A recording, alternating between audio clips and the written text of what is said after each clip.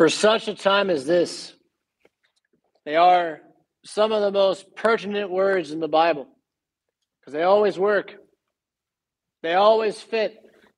It doesn't matter who you are, where you come from, what your life has been. God has put you exactly where you are for right now. And if you don't know that, that's your ignorance.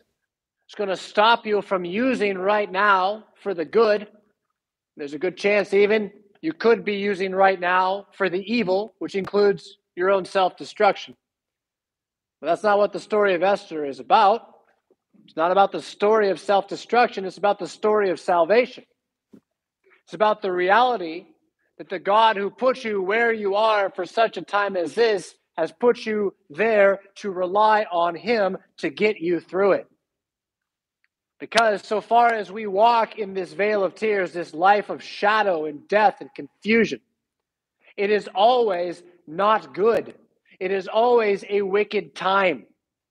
This has been the case since our first fathers, Adam and Eve, collapsed this world in on itself, and it will be the case until the day when our risen Lord Jesus Christ returns to roll it all up like a scroll. Right now he reigns. He's king. He grabbed it all with the thorns and the spikes and the flowing of his blood. He brought all of it into himself so it could be his now and not that of the prince of this age, though the prince of this age still rules at Jesus' pleasure. That is, he still lets the devil do what he wants. Why? In order to make it so that you would rely on him for such a time as this, to bring you into such a time as this. Think about it in this very simple way. If Jesus had risen from the dead and then started everything that is the life of the world to come, right then there would have been no more children born. He's very clear about this, that in the life of the world to come, we will not be given in marriage. It's going to be perfect, but it's going to be different. If that's a challenge, I get it. It's a challenge for me to understand what that means. I'm not sure I like it even. I know when I get there, I will, though. Because it'll be right. It'll be good. And again, so if he rolled up the earth like a scroll 2,000 years ago, where would you be? You wouldn't. You wouldn't be. And the fact is, he wants you to be. Not just here now, in such a time as this, but here then, on that last day, living forever like the angels, given to him in perfect, sincere innocence, blessedness, and forever awesomeness. So again, the story of Esther, for such a time as this, is always pertinent. And how much more pertinent is it now in these days that you and I live specifically? Now, I believe firmly that a preacher in 1912 could have preached this text and told all the people there, this is about you needing to realize that the devil's your enemy, that he's turned this world against Christianity, and his goal is to destroy your faith. He's going to use everything, kings, powers, crowns, news media, tax purposes, everything, the sword, whatever he could do, he's going to use it to destroy your faith. And that preacher would have been preaching the truth. But he also would have been able to find a Christian church on every corner filled with people who knew what the Bible said. And you can't find that now. You can't find that now. He also would have found 7 Supreme Court justices that could have told you what a woman is. They could have told you when life began. And, 6 of them, I think, maybe can say that now. I don't know, but one's about to get on who can't. And don't think for a minute that's about politics. It's not.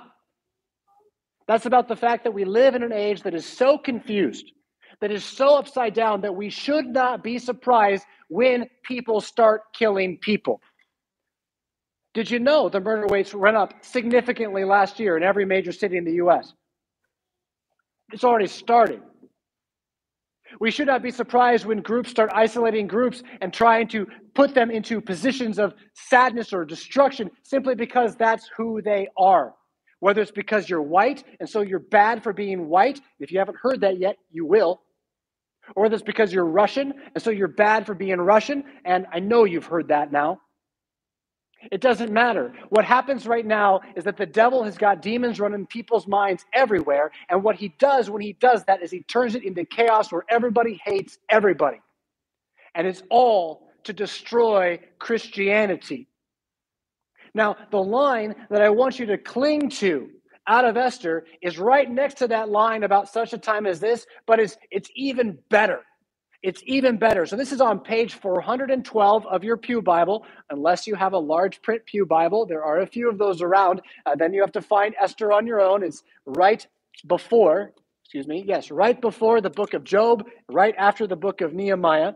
Esther chapter 4, verse 14. It's the same verse that has, for such a time as this. But before Mordecai, this amazing guy, I'll tell his story in a moment, before Mordecai says, for such a time as this, Esther, you were born, he first says this. He says, if you keep silent at this time, relief and deliverance will rise for the Jews from another place. So the story is, Esther, you're here right now so you can exercise your body, your mind, your heart, your soul for good for the sake of the Christian church before Jesus came. That's what Judaism was. But if you won't, don't ever think it's actually going to get beat. Don't believe for a second that the religion of Jesus Christ is going to fail. It's going to rise. It's going to survive. There will come salvation from somewhere. You just won't be part of it. That's the message for us today. A message not of you won't be part of it, St. Paul or listener online. No. The message that you are part of it. That you are those who have been washed, you've been sanctified, you've been justified, you've been called for such a time as this to know that Christianity will not be scuttled with the winds of this age. Now, whatever destruction they're planning to call down upon themselves, whether it's as bad as Sodom and Gomorrah or as some other thing like the Dark Ages, I don't know. Whatever destruction gets called down upon us by the wickedness that we are building up for ourselves as a country, Christianity is not going to get destroyed by it. And we who cling to Christianity, therefore, can know that deliverance will arise for us. Does that mean every single one of us is going to live the next 100 years? No, of course, that's not true. Precious in the sight of Jesus is the death of his saints. And indeed, sometimes he takes us away in the midst of our years because it is better by far to depart and be with Christ. And so if he sees that it's the time to free you from these shackles and to take you to himself, well, then so he will do. And I won't say the A word, it's still Lent, but he is risen and all that good stuff. Okay? But don't for a minute think that just because some of us die, that Christianity will die. It will never die. It's already proven itself to outlast every other attempt to destroy it. Look what we're still doing. We're still eating the bread and wine. We're still trusting that Christ is in charge. Is this going to stop it? Do we really think this is the worst it's ever been? This is not the worst it's ever been. We have a strange animation of ideas attacking us. The mental cognitive programming which the TV and the internet and the smartphone is able to enact on you against your will, to change your will without you knowing it, is like nothing we've ever seen before. But at the same time, there's nothing new under the sun. It's the same story. Sodom and Gomorrah were just as bad, if not worse. So again, the issue here is not to be surprised that you as a Christian can be confident. You can know who your God is, you can know what his plan is, and you can know that you're in the middle of it right now because he put you here to stand firm and to build your house on a rock. And to know that rock is Mount Zion, which can never be moved, and you, with your trust in Christ, are like that mountain. A free city, a true kingdom, one in which you belong, and one that you can take great pride in. Yeah, for such a time as this. Now, I don't know how to show you all the neat little nuggets that are in Esther. There's too much in here. And in the last service, I barely got us into time. I want to pull it all out, but I also want to make sure you get the whole story. So let's start there with the whole story. And just go back to chapter 1, verse 1, if you would, and look at the name that's there, because we do want to place this in history. This is not Scheherazad's 1001 Tales. This is not Aladdin. This is not some made-up idea. It's not even the Bhagavad Gita, which, again, is just a made-up tale. And this is a history. And we know this because this guy, in the days of Ahasuerus, the Ahasuerus who reigned from India to Ethiopia over 127 provinces, this guy really existed. Ahasuerus isn't his only name. His other name was Xerxes. Now, there was a time when we were coming out of the Dark Ages into the Enlightenment, and the scholars, they thought they were really smart because they knew more about some things than the people a generation before them did. And so they decided to make a bunch of big claims, and they'd say things like, we don't even know who this guy is. He never shows up in any of the record books. All those kinds of claims, you can still find them on the History Channel. It's amazing. It's amazing. You can still find them on media, but they've all been disproven. They're all not true. We keep digging in the sand. We keep finding stuff. I mean, they used to say Pontius Pilate didn't exist. I mean, 20 years ago, they found a box with his name carved on it. He existed. Yeah. They've all been shown to be false. Xerxes was Ahasuerus. Who was Xerxes? Xerxes is the third of the great kings of Persia. He's not the third king of Persia, but he's the third of the great ones, the one that mattered, who was Persia. Persia was that nation that rose up and destroyed the kingdom of Babylon. Who was Babylon? The greatest kingdom there ever was. According to the vision of Daniel, which he has, Nebuchadnezzar, king of Babylon, rules as the golden head over a great body that is every other nation that will ever rise. And at the peak of it is him. And everything from there is downhill. That doesn't mean it gets smaller. It means it gets less pure.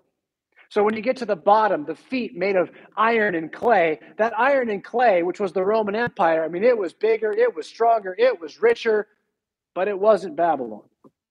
There were no hanging gardens in Rome. We don't even know what that means. We just know they had them. It was something beautiful to behold.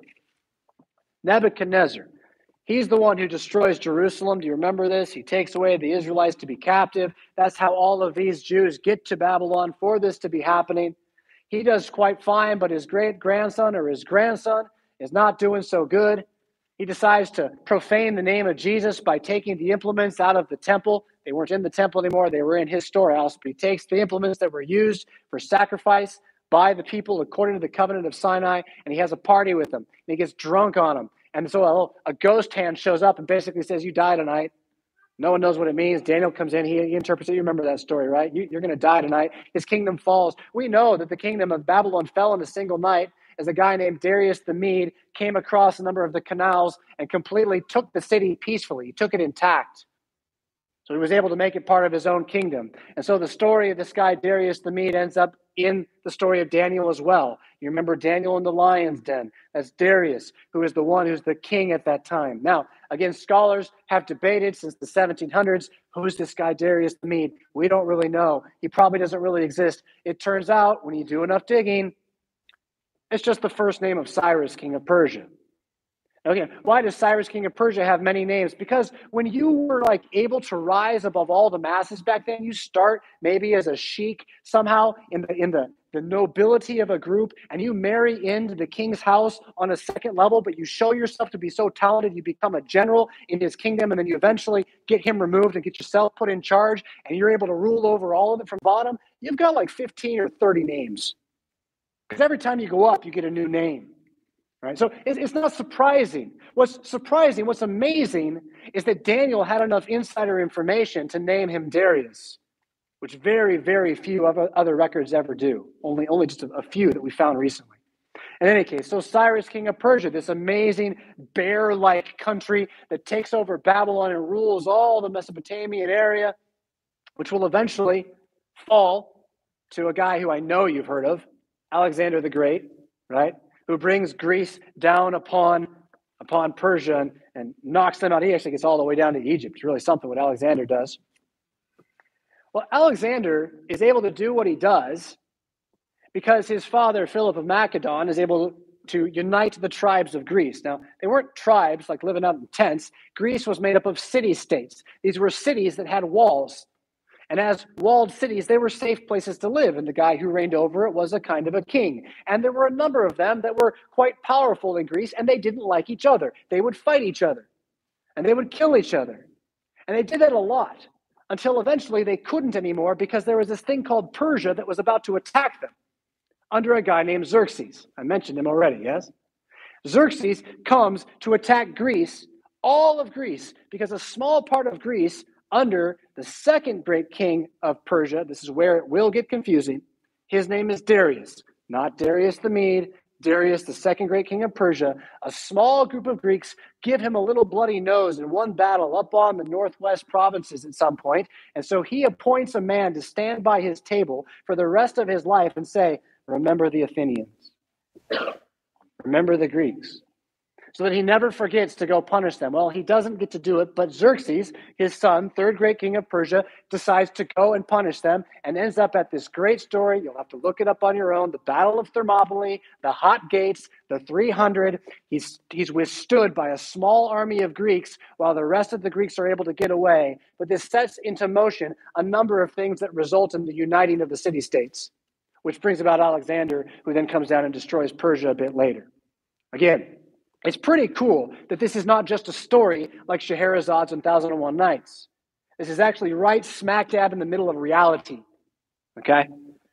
It is during Xerxes, this third great king of Persia, he's inherited it all. He's got all the power in the entire universe, so far as anybody is concerned. It's during his life that this story about Esther takes place. And it goes something like this. Again, we're not going to read through each piece. But he decides to put on a great show. And in this great show, he's gonna have his troops march. He's going to show off all of his cattle. And it's just like a big fair. Think of like a county fair, only it's the Empire Fair. And it lasts for like 180 days, half a year. At the very end of the Empire Fair, where everything's been shown off, he throws a great banquet, 7 days long. 7 days of feasting, 7 days of wine, cake, crumpets, I don't know, whatever they thought was great. Snails, I don't know. They're feasting on everything from all over the empire. And at the very end of this feast, he wants to bring out his queen. Her name is Vashti. He wants her to come out and stand beside him so he can say, look at me and my glory. And only one thing goes wrong. She says, no, I'm going to stay in my room. It's kind of a strange thing if you think about it. I don't know what their marriage life was like. Probably wasn't real great. Many ancient marriages in royalty were not real great. They didn't see each other very often. It was mainly about procreation. But at the same time, though, it's a bit weird. I mean, doesn't everyone want to be a princess, right? Isn't that what all the stories are about? I want to be a princess. Yeah? And then here you are. You're the queen. 180-day festival with a 7-day feast. Come out, take your glory. No, I don't want it. So this causes a really fascinating problem, which I will have us look at this text again here. We looked at it last service too. Look at verses 17 and 18. Well, let's start at verse 13. The king, you see that there, verse 13? Then the king said to the wise men who knew the times, for this was the king's procedure toward all who were versed in law and judgment. The man next to him being, it gives some names there. We'll skip ahead to verse 15. What the king says, he says, according to the law, what is to be done to Queen Vashti? Because she has not performed the command of King Ahasuerus delivered by the eunuchs, right? So he basically says, what do we have in our law that says what's supposed to happen when the queen says no to the king? And there's a thing about the laws of the Medes and the Persians that's a little weird. Like one of them at some point has this idea. I know. I'll make it so that when I make a law, I can never take it back. I'm not sure that's the best law. I really am not. But it was their law. And so he says, what have we already decided to do to Queen Vashti? And now here's then verse 16. Then Memucan said in the presence of the kings and the officials, not only against the king has the Queen Vashti done wrong, but also against all the officials and all the peoples who are in all the provinces of King Ahasuerus. Verse 17. Now, this is what I wanted to look at. For the queen's behavior will be made known to all women, causing them to look at their husbands with contempt, since they will say, King Ahasuerus commanded Queen Vashti to be brought before him, and she did not come. This very day, the noble women of Persia and Media who have heard of the queen's behavior will say the same to all the king's officials, and there will be contempt and wrath in plenty.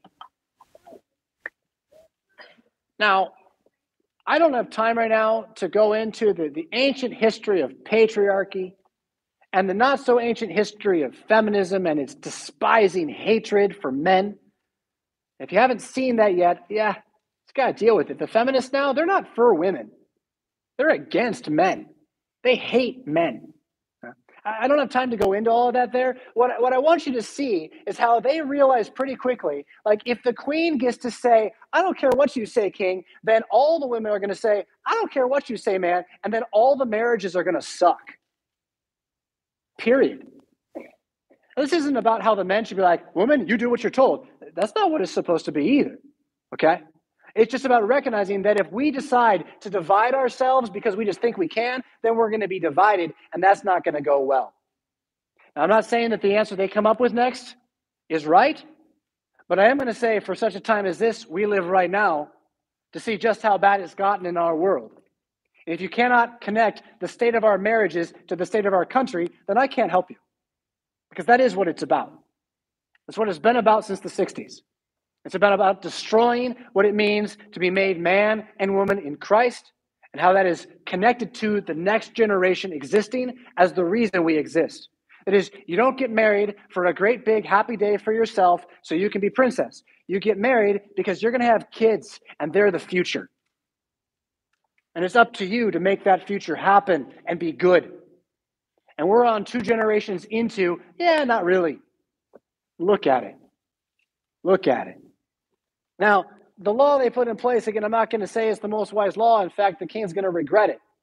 But the law that they put in place is, here's the new law. Queen Vashti can no longer talk to the king ever. If you say no to the king, you're gone. You're done. And in theory, this is going to stop all the women in all the empire from doing the same thing to their parent or to their family. I don't know. What I do know is that it's only a little while after this, the king is like, I miss my queen. I kind of miss my queen. And he gets a little mopey about it. He's kind of sad. He liked her. I don't know why. I mean, they had a love-hate relationship. I don't know. But his same counselors come to him and they say, well, we'll get you a new queen. Remember this, dude. You're like the king of everything, right? You have power over everything. So here's what we'll do. We'll go through all the country and we'll find the most beautiful women of every race, every group, every family, every tribe. We'll find the most beautiful women and we'll just take them. We'll bring them in and they'll be yours. They'll be your concubines. You'll have this whole house just filled with beautiful women. And you can have a different one every night until you decide that one of them should be queen. Now, look, as a father, that's horrible. This is disgusting. This is the worst thing ever, okay? I think it's a terrible idea. As someone who's grown up in America, do you hear the Cinderella about to happen, though? Can you see the Cinderella in this? That's also here, okay? It's both of those things. And then this is where, enter Esther. And if you want to look with me then, it's going to be verses 5 through 7 of chapter 2. It says, there was a Jew in Susa, the citadel, that's the city of Susa is like a fortress, whose name was Mordecai, the son of Jair, son of Shimei, son of Kish, a Benjaminite, who had been carried away from Jerusalem among the captives, carried away with Jeconiah, king of Judah. I said in the last service that that's J1. I think I'm wrong. I think that's J2. Jeconiah, the grandson of Josiah, who is the one through whom eventually Zerubbabel will come and Jesus eventually comes through him. He's carried away in that. I think it's the second exile. Right? There's a number of them that take place. Nebuchadnezzar, king of Babylon, carried them away. Verse 7, he was bringing up Hadassah. That's her Hebrew name. Esther's not her Hebrew name. Hadassah is her Hebrew name. They call her Esther, though, the daughter of his uncle, for she had neither father nor mother. The young woman had a beautiful figure and was lovely to look at. And when her father and mother died, Mordecai took her as his own daughter. Now, the book is called the Book of Esther, but if you kind of take it start to finish, it's really the book of Mordecai. Mordecai is mentioned before Esther, and he's mentioned last. And his story is not unlike the story of Joseph. Do you remember that one? Where this guy who's been taken away from his homeland and given a really bad set of circumstances eventually is brought from the very dregs of the bottom, where his life is at risk, to be set second in charge of everything in the kingdom for the good of all the people. That's what's going to happen to Mordecai. Exact same thing. Again, for such a time as this, right? For such a time as this. But how does it happen? By means of this second main character, another protagonist, this woman, Esther, who, she's already an orphan. Golly, her parents are dead. She's living with her uncle. They are not rich. They're exiles in a foreign land. They're refugees. And along come the soldiers, and they take her in, again, Cinderella, right? They take her into this great big harem, which, again, as much as I would have to say as a Christian man that a harem is a terrible idea, it's a bad idea, here's the thing about it. All of these women, if they were starving, they're not starving now. If they were in danger night and day from rape from people around, they're not now. They're not now. So there is good in this. She's brought in, she's cleaned, she's given perfumes and pillows and everything she could possibly want. Her entire life is going to be taken care of. Now, again, who really wants to be a concubine, that is one who's not a princess and put in a corner and kind of left there after the one night of use? Nobody, right? Nobody in their right mind. But it is the chance. Maybe you get to be queen. And there's this other really cool bit. I won't have us look at it specifically, but one of the things these ladies are given the opportunity to do is to take anything they want with them on their one night to see the king. Anything they want, if they had an Xbox, I guess that probably would have been the way to win his heart these days, right? What did they take? Good food? Entertainment? I don't know. What's fascinating, we don't know what Esther took, but we know she didn't come up with it herself. We know that the ruler of the eunuchs liked Esther. He thought she was a good person. And as a eunuch, again, this isn't a sexual attraction. It kind of can't be. He simply sees her as one who is good. And so he gives her the best perfumes and a bunch of other stuff. But on top of that, he says, hey, when you go to the king, take this. We don't even know what it is. We just know she took it. And she took what he told her to take. And the night is a good night. And she becomes queen. She's made queen. The story could end right there if it was Cinderella, right? That would be the end of it. But it doesn't end there because something else happens. All right, so let's see if we can look at chapter 3, verses 1 through 6. Actually, back it up. Chapter 2, verses 22 to 23. Let's see. 21, verse 21. Chapter 2, verse 21. So in those days, like she's queen now, right? In those days, as Mordecai was sitting at the king's gate, that'd be where leading men of the city would often come and sit, Bigthan and Teresh, two of the king's eunuchs who guarded the threshold, became angry and sought to lay hands on King Ahasuerus. And this came to the knowledge of Mordecai, and he told it to Queen Esther. And Esther told the king in the name of Mordecai. When the affair was investigated and found to be so, the men were both hanged on the gallows, and it was recorded in the book of the Chronicles in the presence of the king. Now, my note here says not all conspiracy theories are theories. Sometimes they're actually conspiracies. That's worth knowing. This is a general point. But here it is. Mordecai exposes a conspiracy to kill the king. And because of Esther's placement for such a time as this, she's able to save the life of her husband.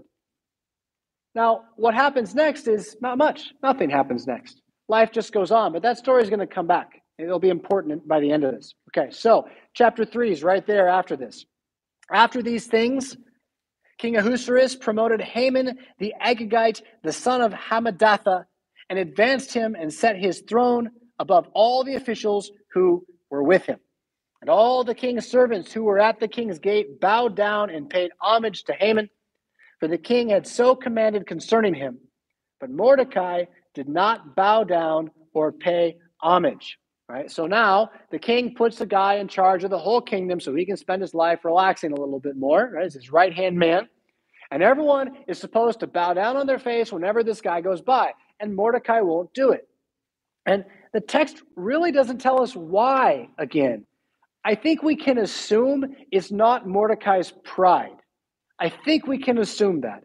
I think we can assume it has something to do with being a faithful Jew. Maybe Haman was walking around with a big idol in the air, and so Mordecai wouldn't bow down to the idol. I don't know. And it just says that when he's asked about it, he says, I'm a Jew.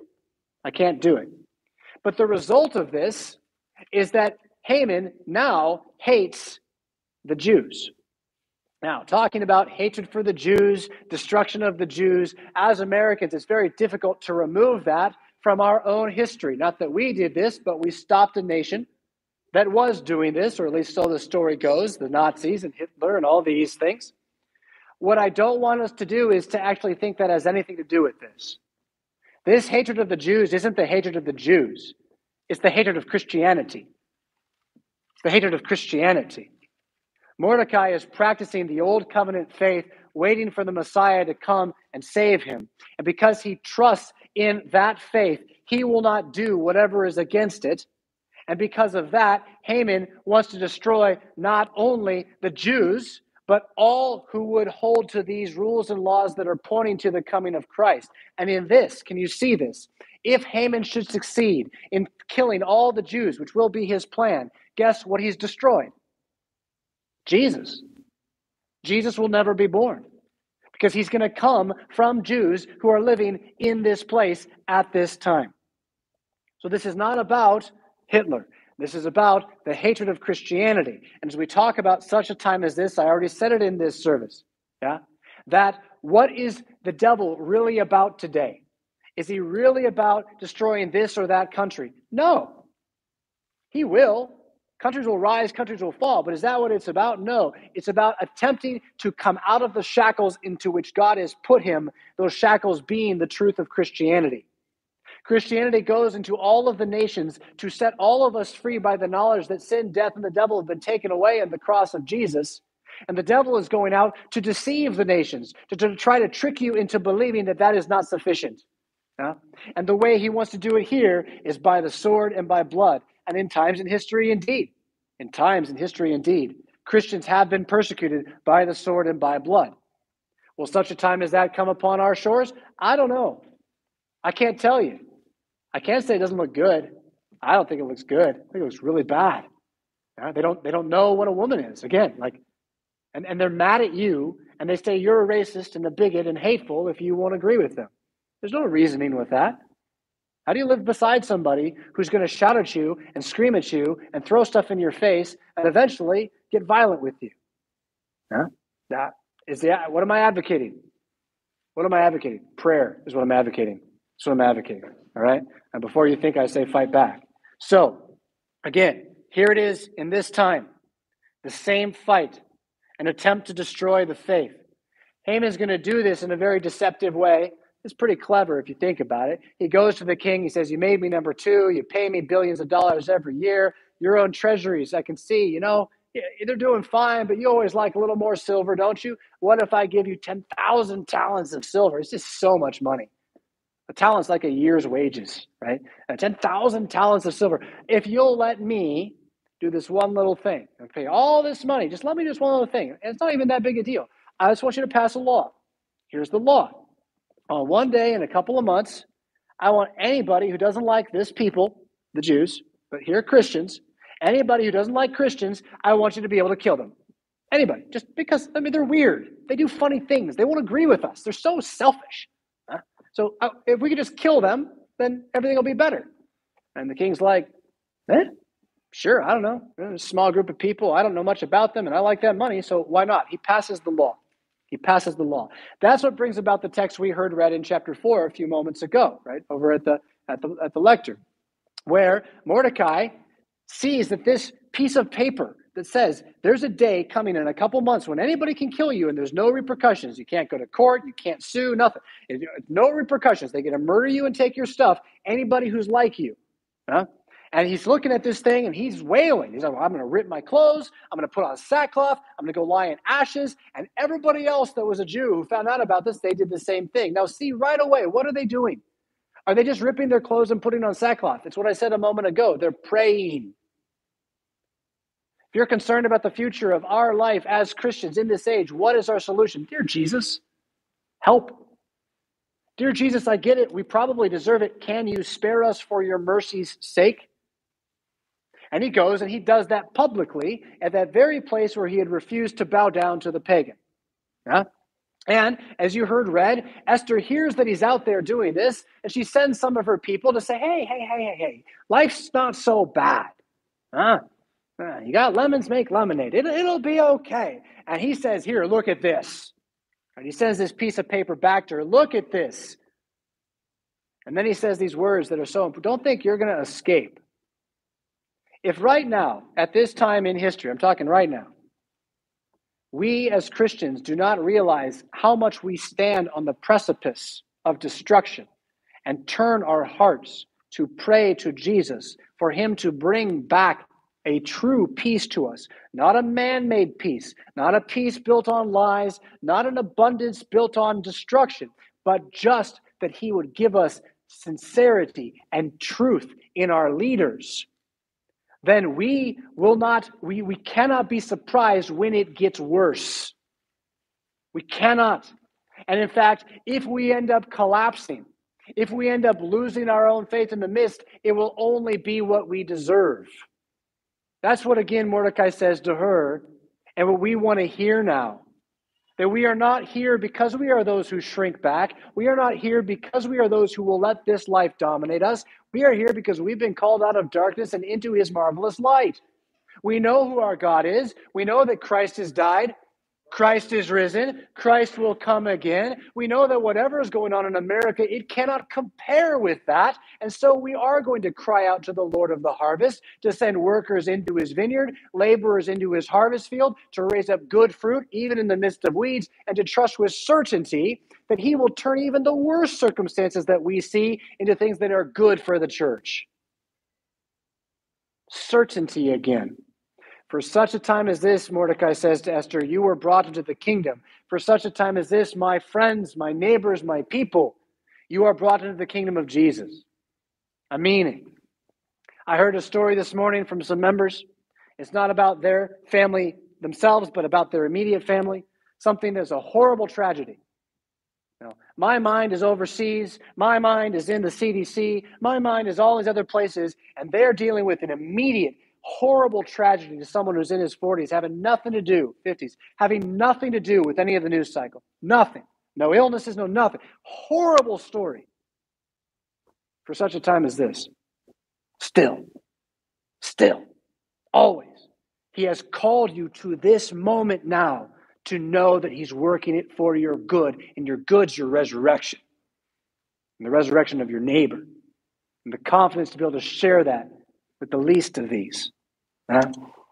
All right, so as the story goes, Esther has got to go see the king, and the king's made one of these other rules that it's kind of like, dude, king, why'd you make this rule? It's a bad rule. But one of his rules is, like, if you come into the, actually, as I think about it, and I'm smiling at my kids now, you know how I don't like to be interrupted sometimes, right? Like, can I get you? It's kind of like that, right? It's the same thing. Like, if the king's in his room and you come in and you say, hey, king, like, that is an offense punishable by death. Like, you interrupted me, die now. But I, as king, can always say, I pardon you. But I have to. If I don't pardon you, you get killed. And that's the law. And this is why Esther's a little nervous about going in, which you can understand. Yeah. But again, Mordecai convinces her that this is why you're here. You're not here to hide. You're here to stand. You're here to believe. You're here to act. And so she does. She goes into the king, and the king, of course, does love this woman. And so he pardons her. And he says, what do you need? I'll give you anything you need. She says, I'd like to have a feast. Right now, actually, it's kind of like a wine and cheese kind of thing. Come with the wine and cheese. Can Haman come along? And then we'll drink a little. I'll tell you more. So they do that. They go. They have the wine. And he gets feeling pretty good. Hey, Esther, I know you don't just want to have lunch with me today. What do you really want? She said, well, I want to have a bigger banquet. I'm going to prepare it for you tomorrow, and I'd like Haman to come. Okay, sure thing. Haman goes out. Haman's excited. Haman is, oh my goodness, not only am I number 2 in the kingdom, but the queen thinks I'm cool stuff. She's having me a special dinner with the king. Yeehaw. Hey, wife, he tells his wife, hey, wife, guess how good today was? What should I do next with all of this happiness I have? She says, well, aren't you planning to kill all the Jews? Oh, yeah, I'm planning to kill all the Jews. Are you planning to do it like to this guy Mordecai, right? Because you hate this guy? Oh, yeah, that too. Why don't you go build a special gallows just for him? That'll make your day. He's like, that will make my day. And he goes and starts to have the gallows constructed. Okay, it gets better. Okay, so that night, the king has a dream. It's a nightmare. It racks his brain. He wakes up. He's like, oh, I can't even sleep anymore. It's too bad. Well, one of my servants, will you open the annals of all the awesome stuff I've ever done? And will you read to me from the annals and the writings about all the cool stuff about me? And really, I mean, that's really what happens. And so that they start to read, and the part that they read is about how he was almost destroyed by a conspiracy, but some guy named Mordecai, who he doesn't even know, some guy named Mordecai saved him. He's like, wow, who's Mordecai? Did we ever do anything for that guy? No, we never did anything for that guy. Next morning, hey, Haman, good morning. Welcome to the office. What would you do if you owed somebody something and you weren't quite sure what to do? Haman's like, I know what I would do for me. I'd put him in a big chariot, parade him around, have everybody call out how great he is. And he's like, all right, go do that for Mordecai. And Haman's like, the guy I'd build him the gallows for to kill, right? But it happens. It all happens. And then Haman has to go to the dinner all upset. He didn't get his day. It wasn't what he wanted, but I guess I still get to go to, he goes to dinner. It's the end of the day again. He's done all this work for Mordecai. It's kind of frustrating. And he sits down. Esther feeds them. It's this beautiful thing. They got music over there. Who knows what else is going on for entertainment? Yeah. And then the king finally says, now, Esther, I know you don't just want to give me food. You're actually trying to ask for something. So what? I mean, half my kingdom. What? Tell me what it is. And she's like, well, basically, here's it. Here's it. Like, I don't want to die. And there's a guy who's trying to kill me. And he's made it so I can't escape. Not only me, but all my people. We're all going to die. And the king's like, what? Like, obviously, he doesn't remember the law. I don't know. He wasn't paying attention, rubber stamp kind of thing. You know, what are you talking about, Esther? Who? That guy. The king gets up from the table in silence and walks away. That's how angry he is. And, Haman's like, it was a bad day already, right? And now he's shaking in his boots. And the king comes back, and there's a little bit of discussion, but the long and short is the king asks his counselors, what shall I do to this guy? Now that I know what he's tricked me into signing the death warrant for my wife. What shall I do to this guy? Well, he started building this really big gallows yesterday. He was hanging from it. Yeah, I like that, he says. I like that. We'll do that. That's done. But they still have a problem. So Haman's gone. Okay, yay. There's still a problem. There's this law that cannot be taken back, that on this certain day in a couple months, anybody can kill the Jews and there's no repercussions. Can't change it. What shall we do? Mordecai is brought in. Esther has a conversation, and she says this. She says, why don't you just pass another law that on that same day, the Jews can kill anybody that they want, and nobody can do anything about it. That way, if they're attacked, they just fight back, defend themselves, and we'll defend ourselves. It's kind of a little anticlimactic, but that is how it works out. Not only do they defend themselves, but their enemies are stupid enough to try to attack them. And so as a result, all their problems, the kind of, their political enemies in that area, they all get destroyed on this one day that was going to be their victory. Now, the point of this, the reason it's not anticlimactic, what I want you to see is how things were as bad as they could possibly be, and God made it into them being as good as they could possibly be, like that. That's what I want you to start praying for. Not as a theory, not as a philosophy, not as an idea. I mean it right now, St. Paul. This country, these families, this hill. I want you to pray that God will turn it upside down for us, that all these things that the news wants us to believe are so bad, and indeed they are, that he will use them to make the church rise again. To fill up not just our pews. I don't care about filling up our pews. I want to fill up the pews in all Christian churches everywhere. I want Christendom to rise again. I want people to know good from evil. I want neighbors to love their neighbors. I want families to raise their children to the second and third generation confessing Jesus Christ. For such a time as this, and I'm not kidding, and we have the God who does that. He does that. Now, the end of the story, I mentioned how it's a lot like Joseph for Mordecai. Out of this whole thing, Mordecai comes into the king's favor. And by the time everything is done, they've sent out all these messages and whatnot. Mordecai is appointed to be number 2 in the entire kingdom. He's the right hand of the king. He's taking care of everything for all people, not just the Jews, but for all people, because that's what a good king does. He looks out for his people. Yeah. So Joseph's story in echo for Mordecai, but now also hear how this is about Jesus Christ. How Jesus, born in a manger, walking without a place to lay his head to rest, like a fox that has a den, or doesn't. Foxes have den, birds have nests. The Son of Man has nowhere to lay his head, he says, right? Crucified before the world, buried in a tomb that didn't even belong to him. He has not only risen from the dead, but he has ascended to number 2, the right hand of God the Father, where he rules over all things for the good of his people and all people. So I want you to see that. And remember, that's what this story is about. And that in this, then, you are Esther. You are the bride of Christ. You are the church. You are the people he has bought from the darkness for his light. And in all certainty, you may approach the throne of his grace at all times, knowing he sets you here today because he wants you. He wants you. He created you. He has bought you. He will sanctify you. He will raise you. For such a time as this, I don't know how much more can be said. In the name of Jesus.